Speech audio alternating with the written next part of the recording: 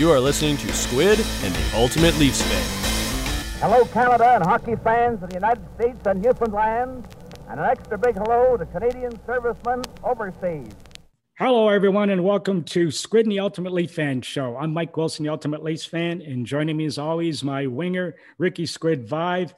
And listen, Squid, we're off to a great start already. Hopefully it's a new year. Team Canada not so well, but we got hockey starting in a week. We start our first podcast. Here it is today, and gets a doozy of a guest with Curtis Joseph. Yeah, it's kind of it's exciting to start our first episode in the new year with a guy like Curtis. He was just an unbelievable goaltender and an even better person. And now that he worked part-time with the Leafs as an ambassador, he's in town a lot, and I get to see him and played in some of our alumni. You know what the funny thing was? We went to Newfoundland when they were at camp there. We played an alumni game. He was still unbelievable. Like, he was good. I went in on him a few times and in the warm-up and tried my best to score, but boy, he was quick. And he can still play well. We'll go through all that with him. I mean, we've got lots to talk to him about. But in the first thing, Team Canada, as I mentioned in the opening, met their match the other night. It looked like it was a game of two halves. The first half went to the U.S. The second half, Canada dominated, but couldn't score. The U.S. played a terrific game, and I guess full marks for the gold medal. Well, I think you have to give the U.S. a lot of credit. I mean, what they did was they took away everything inside. I mean, if you look at Canada's chances, any of the ones that they didn't get that many quality scoring chances. I would say probably under 10. And the ones that they did get, they came from outside the dots for the most part. The semi-breakaway that they had, unfortunately, the defense did a great job getting back and forcing the matter. But other than that, a lot of their opportunities were from outside the dots. And if you're not going to get opportunities from inside the dots, then you're not going to score that many goals on goaltenders that are of that caliber. And that said it all to the goaltender. And nothing against Levy, because he played terrific too. And it just hard luck on the one goal that he lost behind the net. But terrific goaltending, great game. We came out in the short end being what, though, should love to see those guys play a little more often. And I'm sure they're going to be banging heads again in the future. Now, they probably will. Yeah, and that's the way it goes. And again, it's always that very exciting time of the year. And again, I guess I'd remiss without saying that going on I guess more somber note is the hockey world lost another one too soon. And John Muck I'm referring to, his championships alone speak for themselves. You had a chance to play under him in Buffalo. Well, you know what? John was a good person, and that's one thing I will say about him. I mean, I know him and I didn't see eye to eye on for whatever reason. I don't know what it was, and he didn't play me in Buffalo when he took over and so on. But the bottom line is, he was a good person. He had a great track record coaching in the minors and in the National Hockey League before he came to Buffalo. A great hockey person with a great hockey mind, and also a good person. And, whatever differences he had with me or I had with him, that really doesn't figure into the life at all. You got to look at him as a person, and that's all I do. Yeah, well said. I mean, I think that sums it up, and that just as the character as a person he was. And listen, it's the same thing with anybody working in an office. Not everybody's always going to get along, but as long as you can leave it at the office or leave it at the rink, it's always a good thing. Yeah, and speaking about the rink, we want to send good wishes out to our pal Steve Ludzik, just for listeners out there for a bit of an update. He did get the heart procedure. He's in recovery. It's going to be, as you mentioned last week, I haven't heard anything recently. I tried to get a hold of Dan Lancione, but, he's awaiting life-saving liver transplant. He's a batterer, as we know. So if anybody can beat this thing, it'll certainly be him. Yeah, I'm pretty sure, I haven't heard anything. So I think, probably in this situation, the least you hear, the better it is.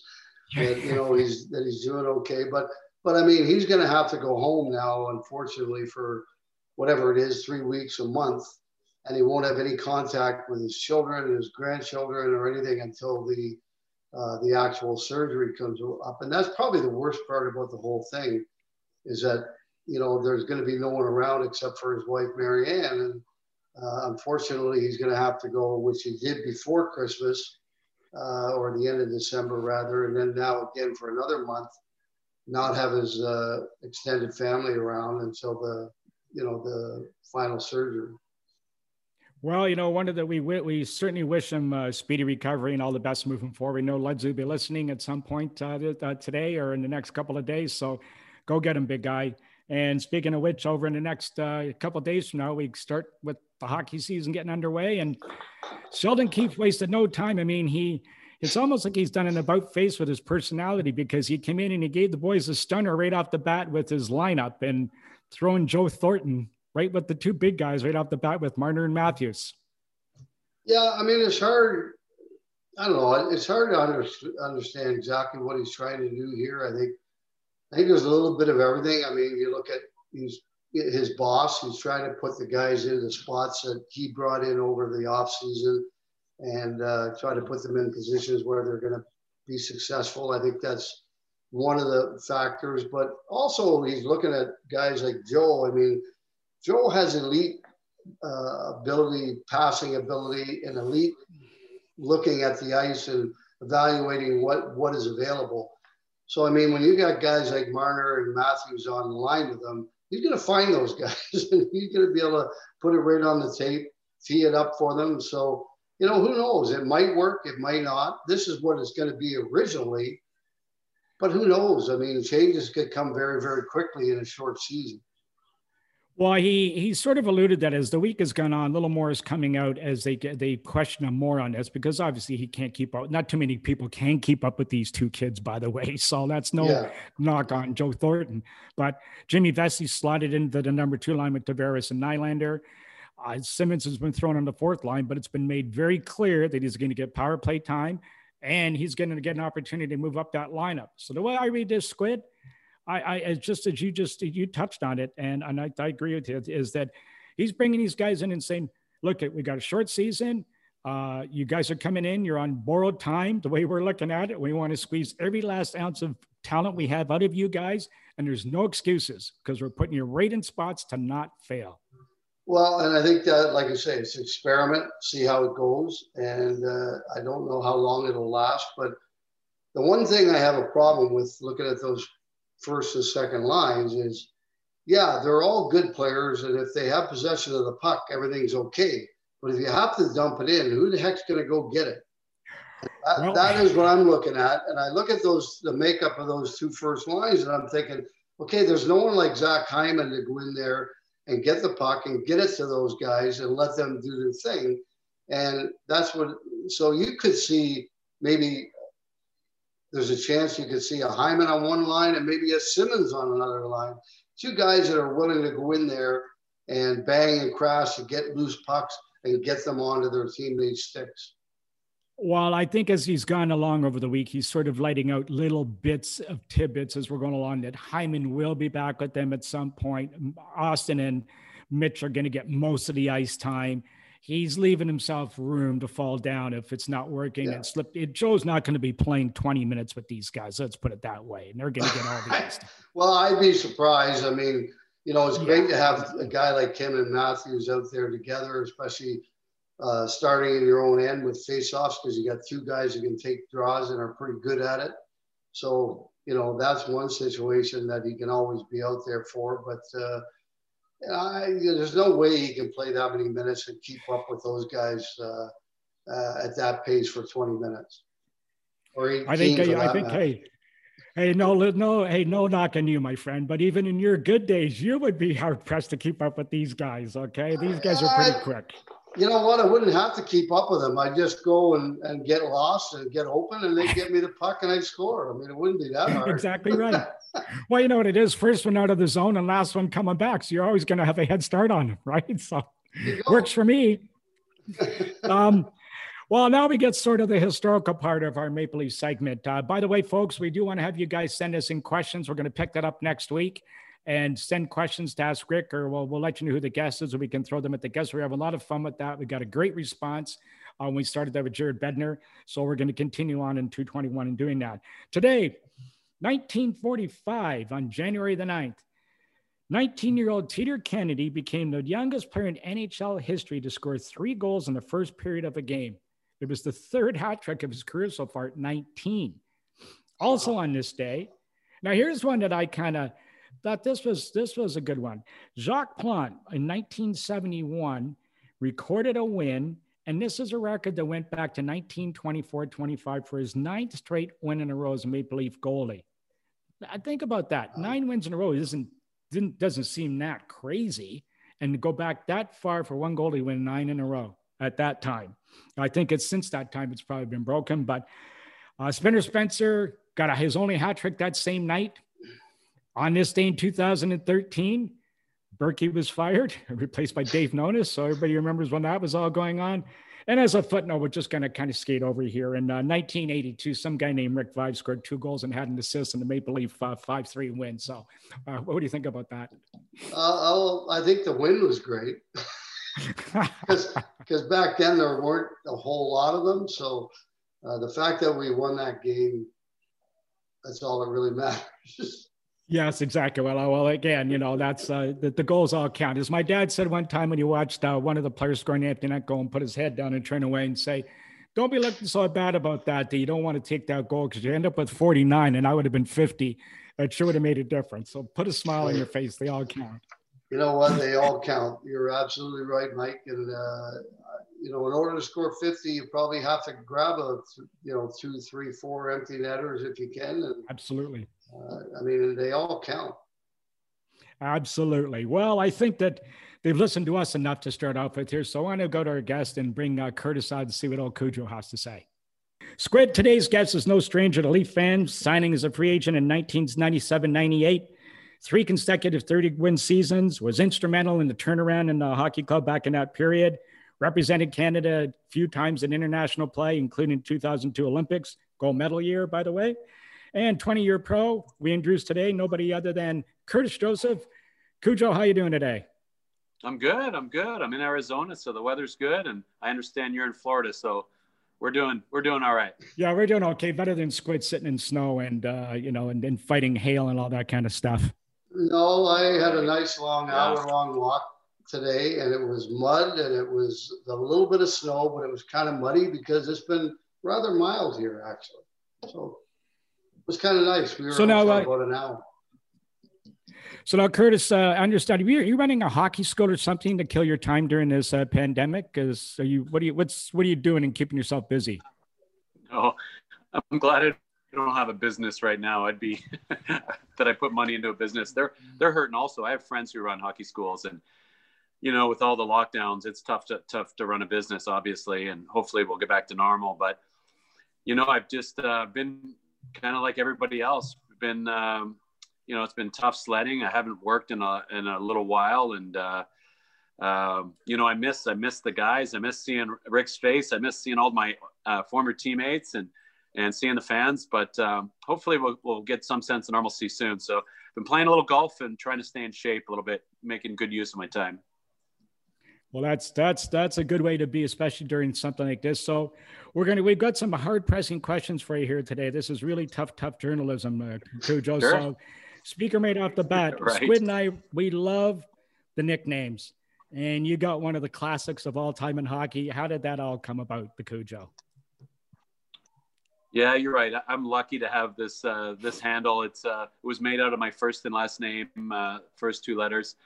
And I think it was Robert Dirk, a defenseman in St. Louis, big guy, big tough guy. And he gave it to me, and it really stuck. And so I went with the Cujo dog theme on my mask, which tied right into it. It was perfect. The artwork was tremendous. And, it stuck with me ever since. And I'm happy about it. Definitely happy about it. Well, you got one of those names that you only need to mention it, right away who you are. So it did give you a good handle, and especially you had the good mask too. Yeah, it was awesome. And I remember we were out in Newfoundland and Curtis was there, and we were playing an alumni game, and I had that mask on, and I probably the last team he played for, the equipment that he wore then. And even in warm up, I'm going down trying to score on him, and I tell you, I had a difficult time. He was quick. He could still move like a 20-year-old. I swear to God. Well, speaking of which, right along those lines, Curtis, how did you get started? Maybe talk about your early years playing hockey and how you got started playing in goal. Well, I didn't play hockey. I had adopted parents that weren't really interested, and I had played baseball locally, and the fathers in the town would pick me up. So they're like, "You should play hockey too," and so they made it happen, and they always picked me up to come and play. I couldn't skate. I think it was 10 or 11. I couldn't skate, and that's why I became a goalie. I didn't want to be a goalie. That was the last thing that I wanted to do. And because I couldn't skate, the position, I always say the position chose me. And for the first few years, it was a struggle. And little by little, I got better every year. And that's how I started being a goalie. So you ended up at Notre Dame in Wilcox. And how did that all come about? Did you get recruited? So that's actually, it was the big break for me. I was playing junior A, tier 2 hockey in Ontario. And I definitely was a late bloomer because I started late also. I got cut from a couple junior C teams. I got cut from a junior B team. But then I played junior A hockey and no scholarship offers. There was a guy in my hometown who drove the truck for Vince's fruit market. And his sons had gone to Notre Dame to play football. And he said, "You should go to Notre Dame. It's a great school. I know you finished, grade 13, but I'm going to fly you out there. I'm going to make some contacts and you should go out there. They're having a junior team this year." So I had to make a decision and it was all on me. And I went out there and, it's, if you've ever been to Wilcox, it's in the middle of nowhere. I'm 20 years old and no scholarship and everybody's younger than me.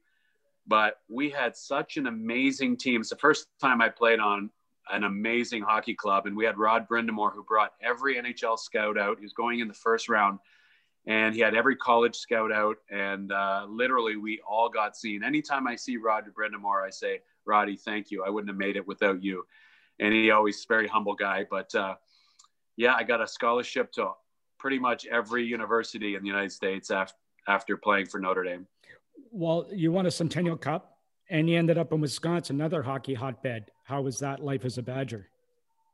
It was fantastic. It was both senior goalies were leaving. So there's 2 freshmen coming in. I wasn't sure if I was, able to play in college. So to me, the school itself, the rink being packed every night, the way the student section reacted to their players, it was just a no-brainer for me. And I was very fortunate to be able to get this scholarship. I was on cloud. That was the pinnacle. That was going to be the pinnacle of my career, was to play college hockey. And it was just a great time. Fortunately and unfortunately, I was only there 1 year, but we had a really good team. Also, those two, so Notre Dame and Wisconsin played on a good team. Mm-hmm. So I looked good also. And, just really kind of came into my own, was on the ice every day. That was the other thing. I was never on the ice every day. When you played junior hockey in tier 2 in Ontario, you might've practiced once and played 2 games. And it's hard to get better doing that. But at Notre Dame, you're on the ice every single day. At Wisconsin, on the ice every day. And in those 2 years, I probably made a huge 180 jump in my career. So, I'm very thankful. Still friends with all those guys. We're on group chats and love my time at Wisconsin. So now as a undrafted player, you get a shot with St. Louis signs you. How did that all come about? Then you ended up playing in the minors. Did you even have any aspirations of playing pro? You said this was going to be the pinnacle playing college. So when did all that come about?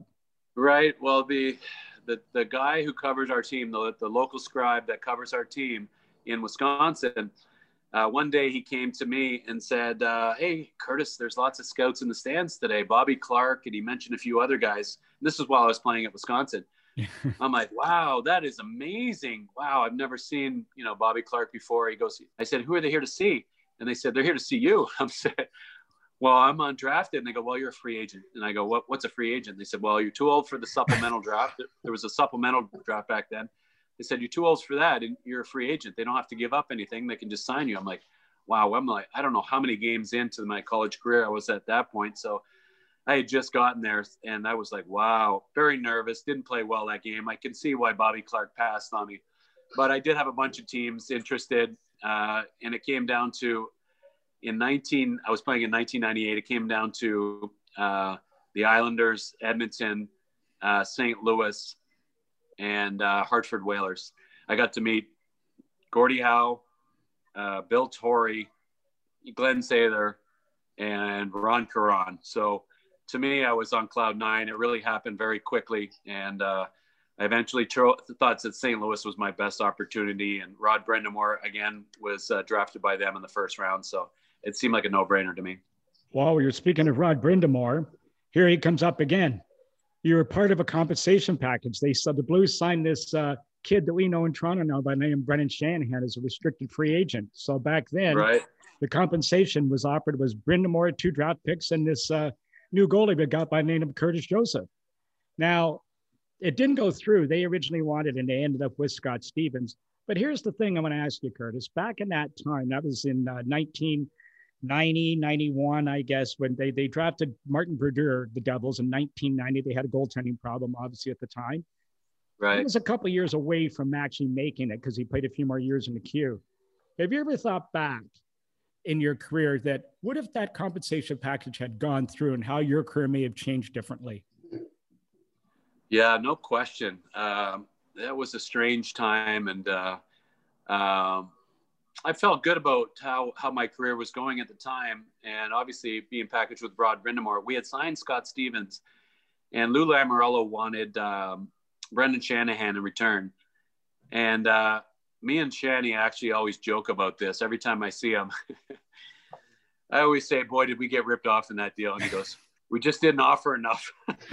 So we have a good back and forth about that. But yeah, you know what, Marty, first ballot Hall of Famer, probably would have, I would have been on my, my next team pretty soon. But I was a little bit older than Marty. Maybe I would have stunted his growth also, you know, so who knows how that would have worked out. But I remember that scenario well. And it was, the whole league was watching. St. Louis, you know, what a great place to play. I mean, I know so many guys, and of course we played there a lot. Did you play in the old St. Louis Arena or Checker Dome or whatever it was called? And we played there all the time. But I mean, it's amazing how many players that played in St. Louis are now living there full time. And I mean, their alumni is incredible. And of course, a lot of their alumni are helping develop the minor hockey around there. And you see quite a few players coming out of St. Louis playing in the National Hockey League now. So, I mean, it's obviously a great place to play and a great place to live. Yeah, absolutely. You know, most notably alumni are the Tkachuk boys, right? And then Jeff Brown's son is, he might be, I think he's drafted by Ottawa, big kid. They all went through that system. So there's a few others I'm missing also. McRae. But yeah, absolutely. McRae. And there's a kid in Arizona here. He's from St. Louis also, Keller. You know, so they got a good AAA program, and that's all because of the alumni. They all dug in. They all wanted a place to play. And I remember they used to come up for the spring tournaments in Toronto to see where they're at. And they were good. They were one of the top teams. So St. Louis is a great town. It's where it's at is the suburbs. And the people Midwest people are very nice. And that arena used to be jumping, as you know, Rick. And I remember all the guys who came in, they loved the boards and glass because they used to go, when you got hit, you would never get hurt. The glass went right down to the fans and flung you back into the ring. The worst part about that was having to play them in the playoffs. Like we had to play them in the second round twice. So we're getting into May now. And the St. Louis Arena was old. It didn't have any air conditioning or what have you. I mean, literally by the third period, it was pretty much water, the whole ice surface. And that was the toughest part about playing St. Louis in the playoffs. Was 95 degrees outside, and inside it was so humid and hot, and the ice was just terrible. Yeah, the humidity there is tough. So yeah. it really bakes you. So now, after 6 years of pretty decent success playing in St. Louis, and we know that firsthand here in Toronto from some of the matchups that we had, a GM by the name of coach of Mike Keenan, boy, his name comes up a lot. He's squid in a lot of these situations. Way too much. Way too much. His name always seems to come up. He decided not to sign you and traded you your rights to Edmonton. How was that day for you? That must have been a pretty emotional day to be leaving or to get moved. I mean, I know it was a contract dispute, but.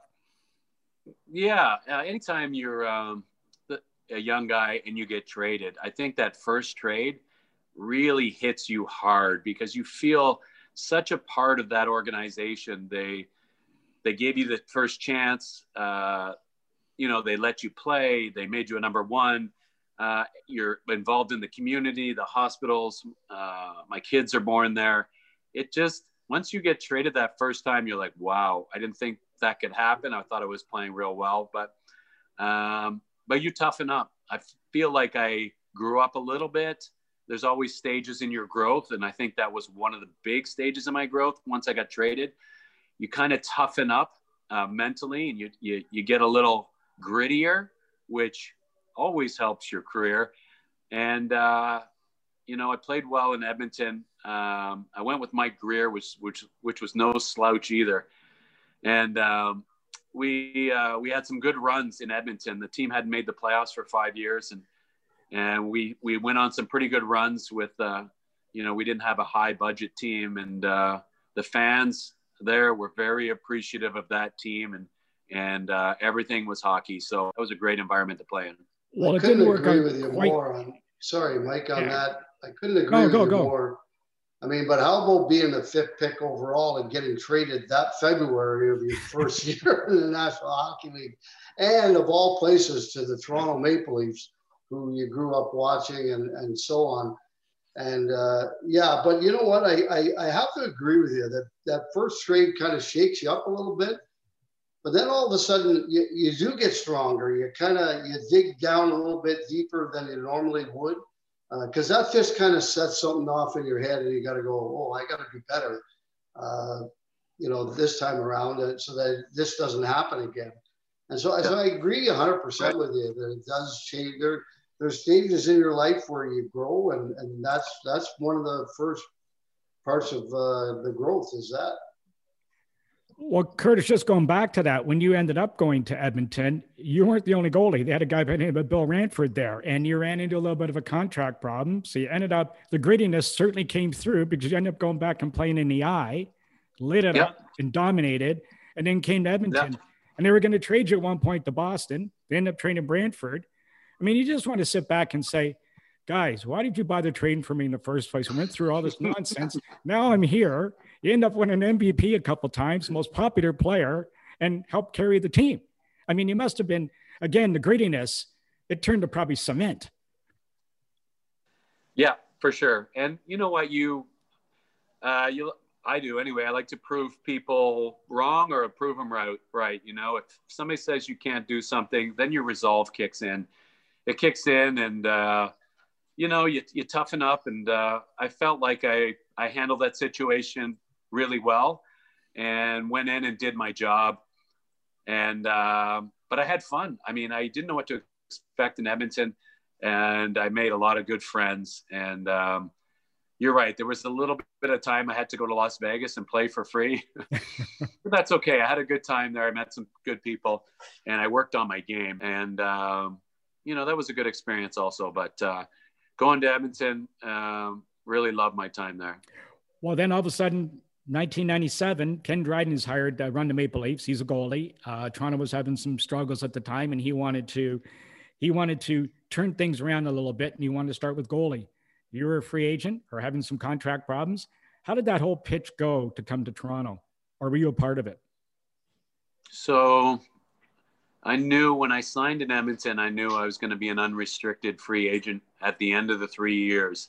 it was one of those clauses in the CBA that halfway through the CBA, the unrestricted free agency went from 32 years old to 31 years old. So it just happened that my contract ended and I was 31 years old. I read the fine print. That's the only time I ever read the fine print. And so I became this unrestricted free agent, probably at the peak of my career, being a late bloomer.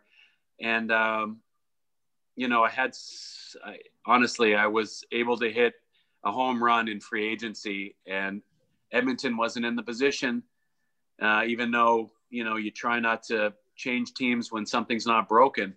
And, you know, Glenn Sather was great with me, but it just was a small budget team at that time. And I had a chance to set my family up for a long time. And you got to take it. And I thought I was going to go to Philadelphia, actually. Eric Lindros, the Legion of Doom. I thought they had the best chance, and they were very, very interested. But they signed John Van Beesbrook. Roger Nielsen was the coach, and he vouched for Beezer. And so that left Toronto and a few others. And Toronto was my first pick. So it went down like Donnie Meehan was my agent, and he met Ken Dryden in the local grocery store, and Donnie was out for ice cream and met him. And Donnie's a great salesman of his own players, no question. And that was a weird situation. Also, I went to Toronto. I signed in Toronto, big contract, and Felix was still there. And I respected Felix and played against Felix, so that was a really tough thing to do. But that's how hockey is, you know. And, you know, at some point, Felix was going to be traded somewhere. So that's just the way hockey is. And Felix handled it we were there at the same time for a little while, and Felix handled it like a true pro. I'm still friends with him today. I always admire him for the way the class he handled the situation. And I felt bad at the time for sure, but it was the best decision I had made in my pro career, was to come to Toronto. It was the pinnacle of my career, and it was also the best I had played. So it was a great decision.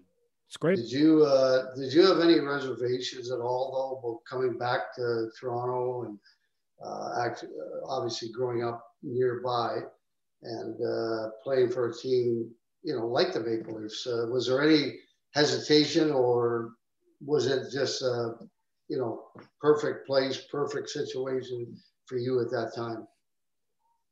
So I do look at all the angles, and I do look at previous players like Larry Murphy. He's a Toronto guy. It didn't work out for him, and that guy's a Hall of Famer.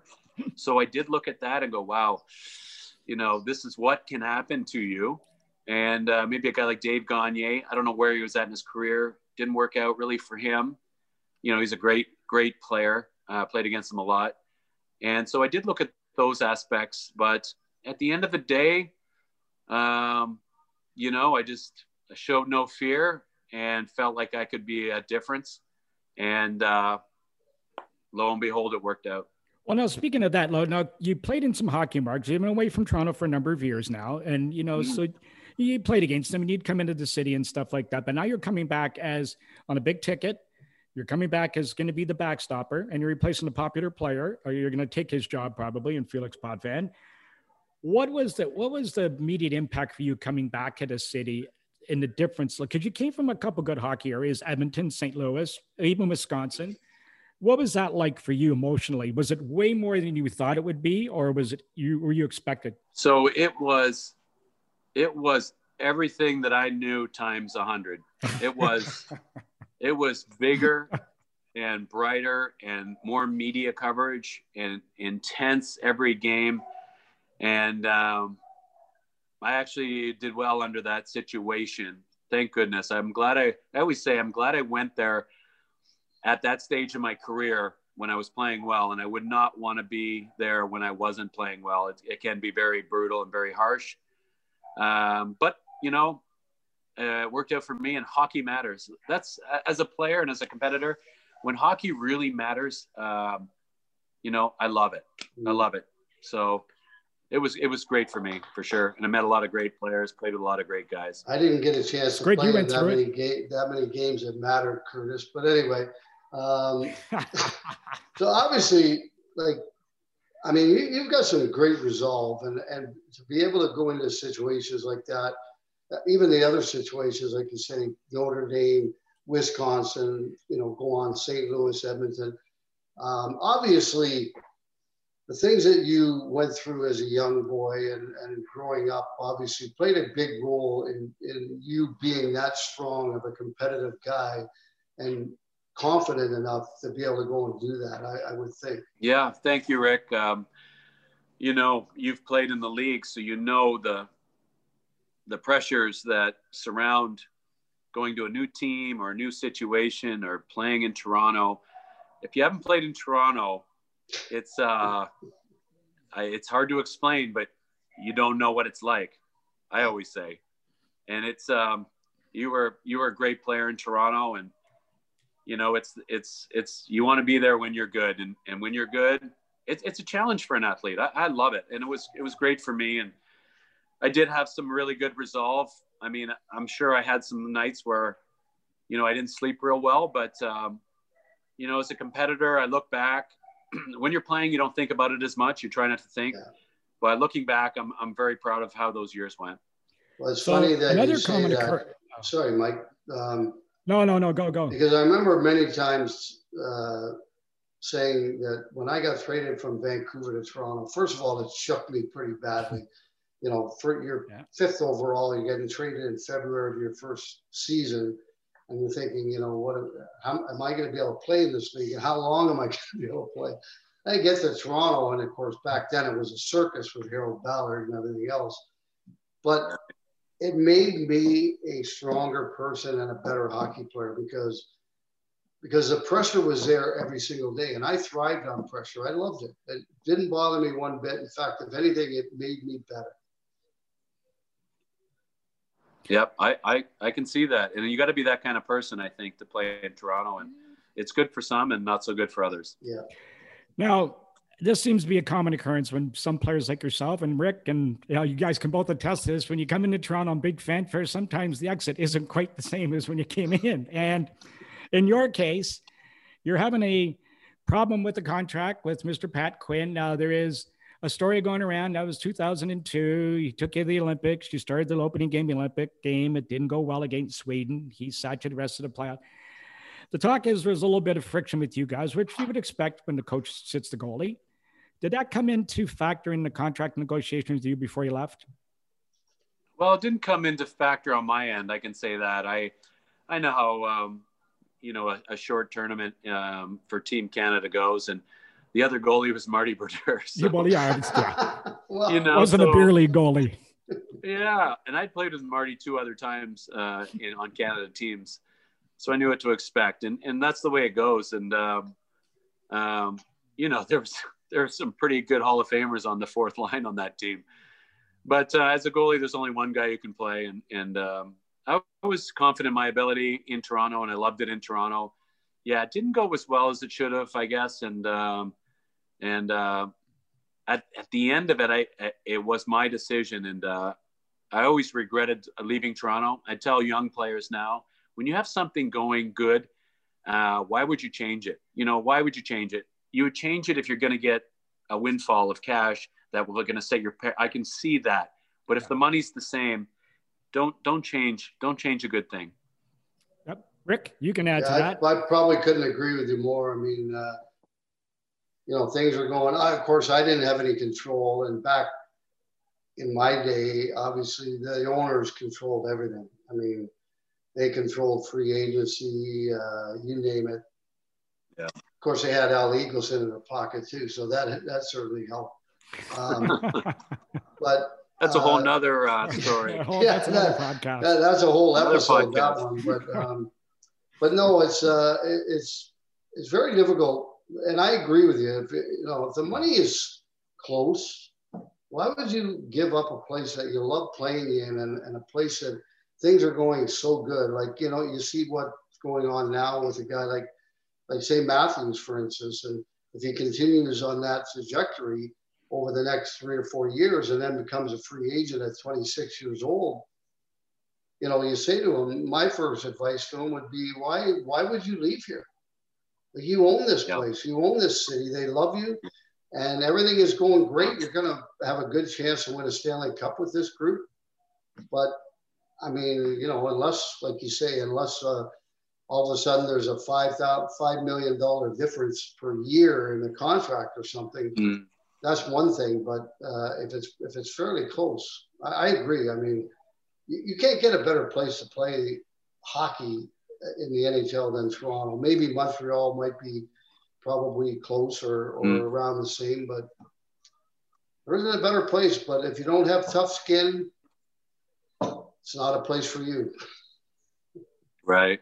Well, I agree. Curtis, you certainly must have tough skin because, you know, once again, you leave Toronto, you go to a pretty good hockey club in Detroit, you get a 3-year ticket to replace Dominik Hasek, you have a good year, and just seems to follow you around. He all of a sudden wants to come back. Now there's another goalie controversy coming up again. And they always seem to follow you around for some reason. But anyway, you just want to sit back and say, guys, can you pick on somebody else for once? Just let me finish my job here, please.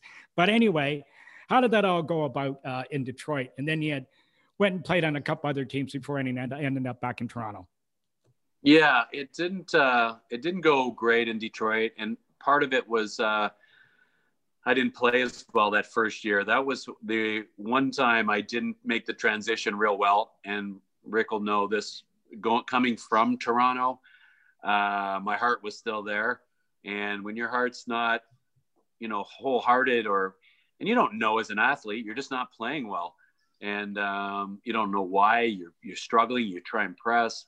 So I didn't play well, still had good numbers because the team was so good.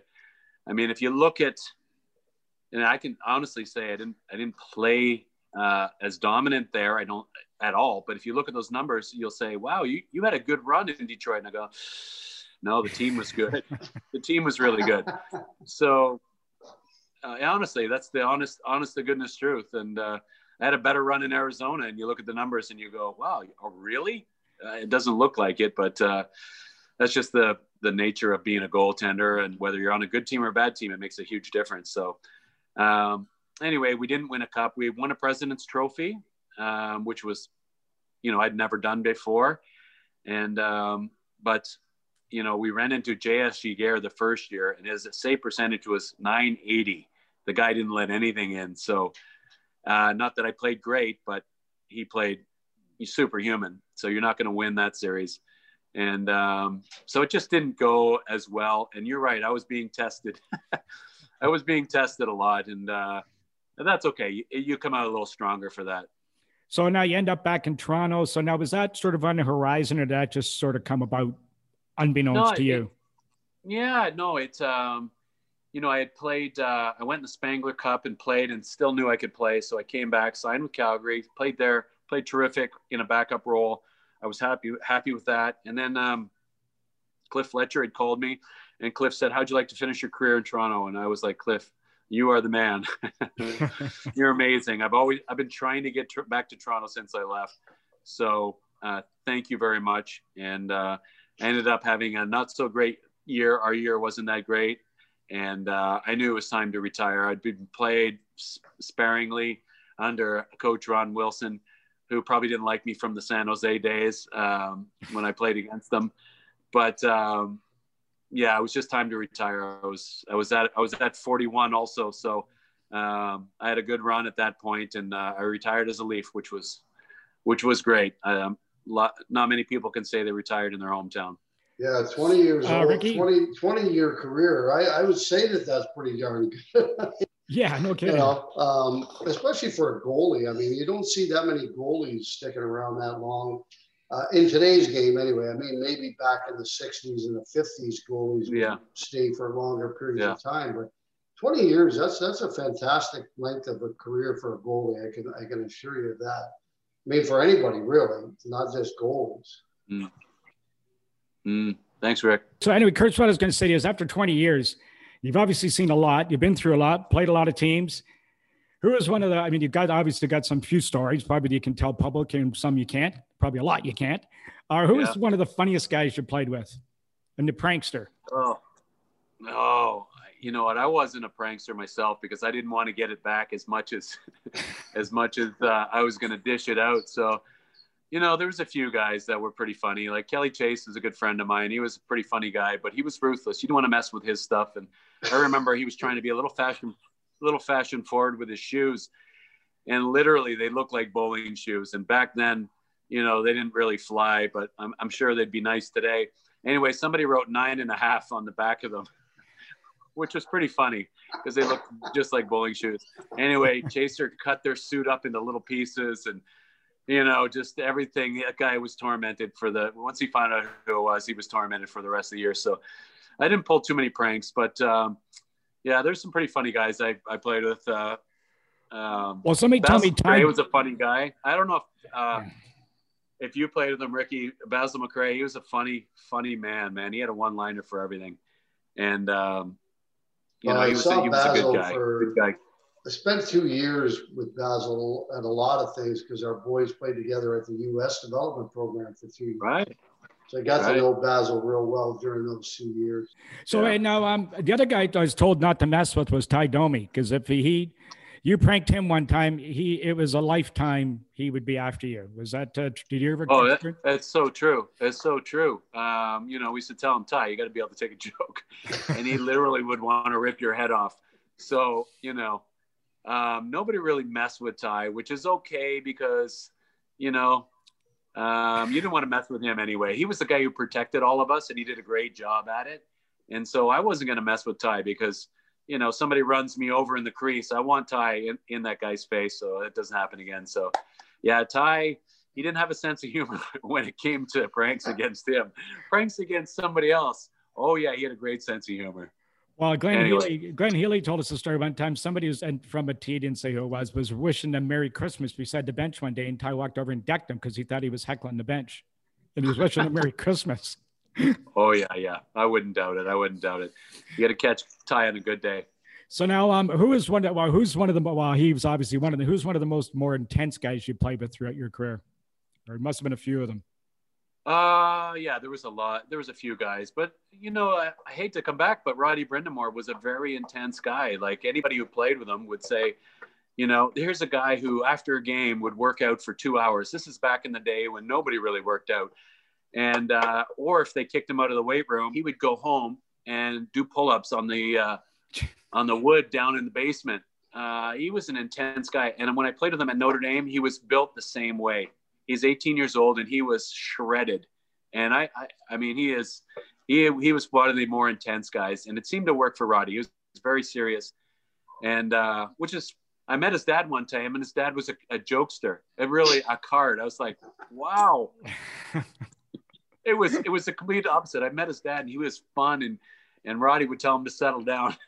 So there's the definition of intensity right there. Telling your dad to settle down when you're a kid. 20 years, obviously there's guys that you might have had their number, some other guys that maybe had your number, goal scorers. Because I know as a goal scorer, there was a couple of goalies that I just couldn't score on. But a guy like Chico Resch, who was a great goalie, every single time I played him, whether he was with the Islanders or the Devils, I scored on him. Was there some guys was there guys like that had your number, or guys that you had their number? Yeah, that's a great question. I don't get to answer this question very often, and I love it because I'm a fan of the game, and I'm a fan of, you know, I used to study players. And I'm going to tell you the guys who did own me first. Just a couple came to mind. So when I was a young guy in St. Louis, Steve Larmer. Larmer with that half slap shot and chewing gum. Yeah. You couldn't tell where and he had a bullet shot, and it was always under the bar. So Steve Larmer, early in my career, and then Timo Solani, he had a bunch of goals on me. Actually, and Stevie Thomas, believe it or not, Stevie had one of the greatest shots when he played. So he had my number also. I'll tell you a quick story. My kids, my middle boy actually asked me, he goes, Dad, who owns you? And I said, nobody owns me. And of course they go to the computer and they look up and they go, oh yeah, look at Timo Solani. He's got 35 goals on you. He owns you. And I'm like, oh yeah. And I start to remember. So anyway, we go to the outdoor game and I'm playing for the Edmonton Oilers and Timo's playing for Winnipeg. Sure enough, I'm playing the last half of the game He gets a penalty shot with 3 seconds left. He's got 5 points in the game already.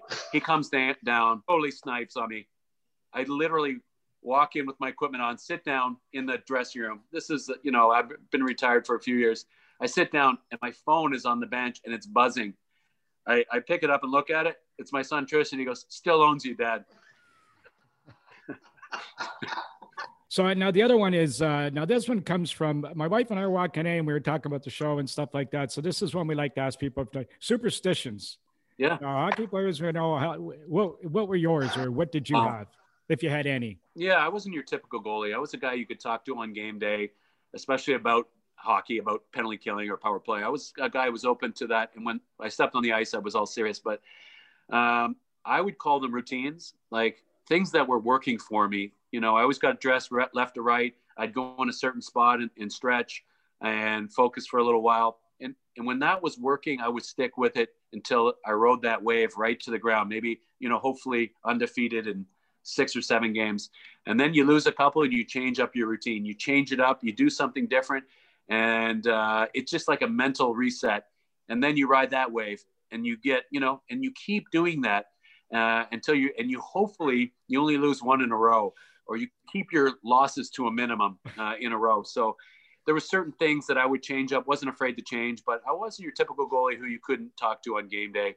I love to talk hockey. I love to talk about shooters and players and situations. So I was pretty, I guess guys would say I was pretty normal for a goalie. So did you study guys that much, Curtis, that you kind of knew their tendencies?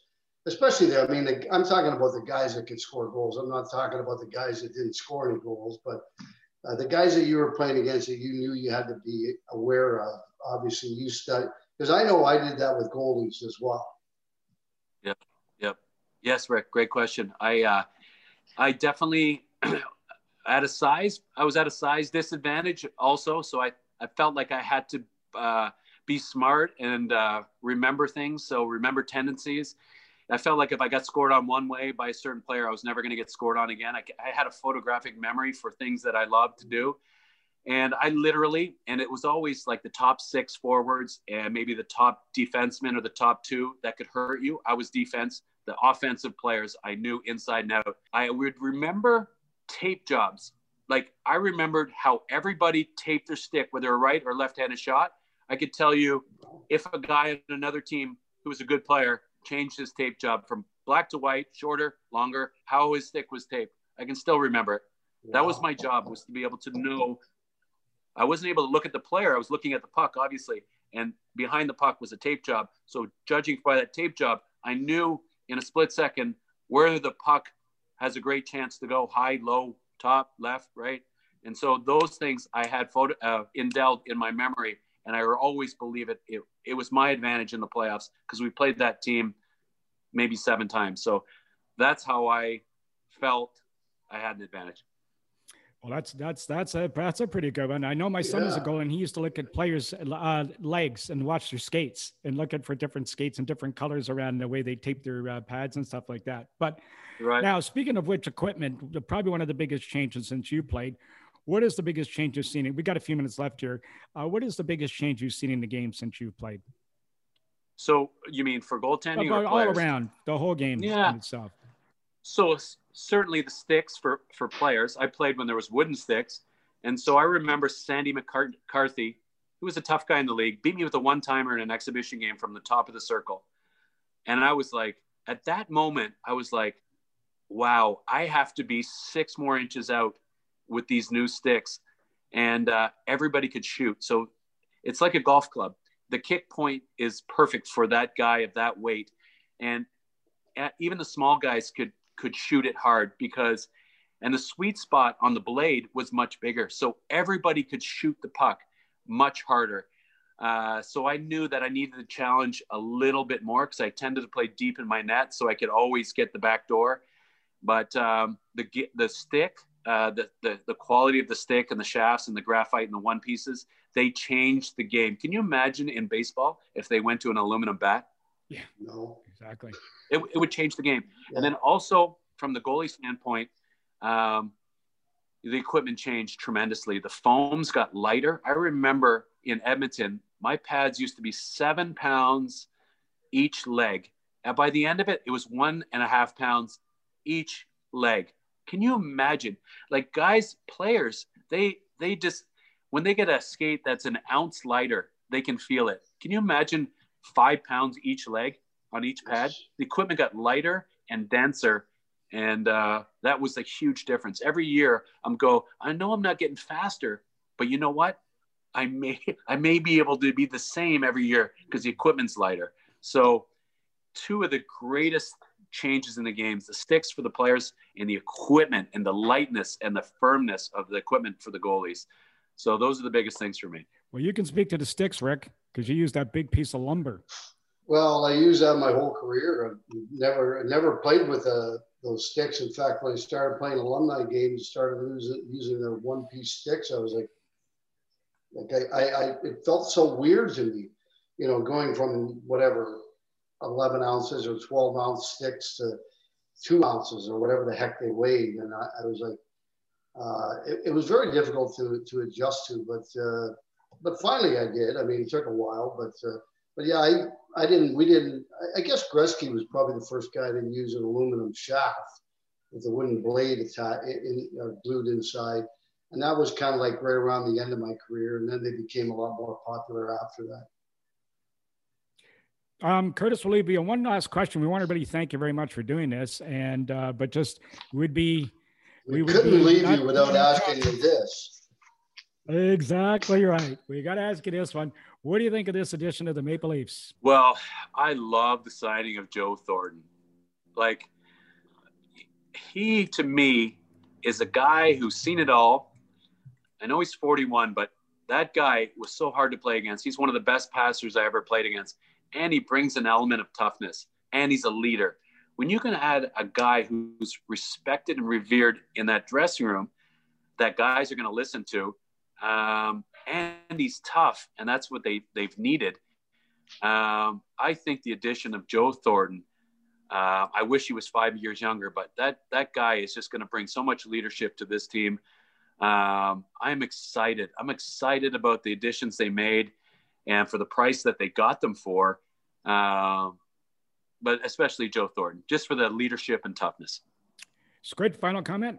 Yeah, no, I think the last time we spoke about that, I said the exact same thing, that the leadership in the room and the fact that he has that little chip on his shoulder and plays a little tough, and they've needed that kind of player. And with the leadership on top of that, it's even a bigger bundle, I think. And I love the signing of him as well, and Simmons as well, because I think he's got some good grit and plays a tough game. And then they got those defensemen, Brody and Bogosian, that are going to help. They're certainly going to be a little bit better than the other guys before them. So I'm excited. Gosh, we're only, 6 days away now, Mike? That's right, next Wednesday. Yeah, so we got a couple of days to go. It's going to be fun. Canadian division. All right. Montreal, Toronto on the 13th. Can you get any better than that? Well, Edmonton and Calgary, maybe. How about that one? That could be for the Western guys. Yeah. Well, Curtis, we want to thank you so much for joining us today. It was great, some great insights. And for those that don't know it, you want to give a plug to your book. Your book is still available. It's definitely worth the read. Squid, you've got it. It's behind in your topic there. You got to read it eventually, by the way. Yes. You got to pick it up. You've been having trouble finding it, you said. I'm sure it'll get it out there in Amazon. Find it anymore. I thought I would have got one in the mail right now, but that's what he's sent for, Curtis. I'm just kidding. I'm just kidding. To my hero, Ricky Vibe. I'm just kidding, Cujo. I will find it because I saw your interview on TSN, and I'm extremely anticipating being able to read that and read about your entire life. So terrific. Well, Curtis, we want to thank you very much. Enjoy the sunshine. They got a little bit left. You can see it's left me here. We just got a sprinkling of another half an hour, I guess, and it'll be completely dark. But enjoy your time. And we want to thank you so much for joining us today. Thanks for having me on, guys. And you do a great job. And it was a pleasure. Well, Squid, another good first one in the new year, by the way, in the books with Curtis. Great interview, great insights, and you can see why his teammates loved him for sure. Yeah, absolutely. And, it's funny hearing him talk about, I know I did that with goalies, like, especially the day of the game, I would visualize, who was playing goal, where I could shoot, where I couldn't shoot, where he was good, where he wasn't. And him talking about even noticing the tape jobs on guys' sticks, like the guys that can score goals. That was amazing. So I think that and his resolve is what made him a unbelievable goaltender. Absolutely. And again, you're going to hear him. He said, his best times are playing in Toronto, and he's one of those guys, obviously, what he went through. I mean, it seems every stop he went, there was a goalie controversy, and he seemed to come out on top most of the time. So that grittiness and that tough upbringing from Ontario certainly worked for him. So while we're at that time again, we're at the end of one of our shows. Again, we're looking forward to speaking to you guys again next week. We just want to remind you, send us your questions to mike@ultimateleafsfan.com. We'll try to get your question on the air. We're going to pick one or two every week. You can ask it of me, Rick, or our guest, and we'll let you know the upcoming guests in the next few days. Look for us on Squid and the Ultimate Leafs Fan. We're on all the podcast networks, and we, look under us at on Twitter, Instagram, and Facebook. So looking forward to speaking to you guys in the next week, and we'll let you know about our next guest in the next few days.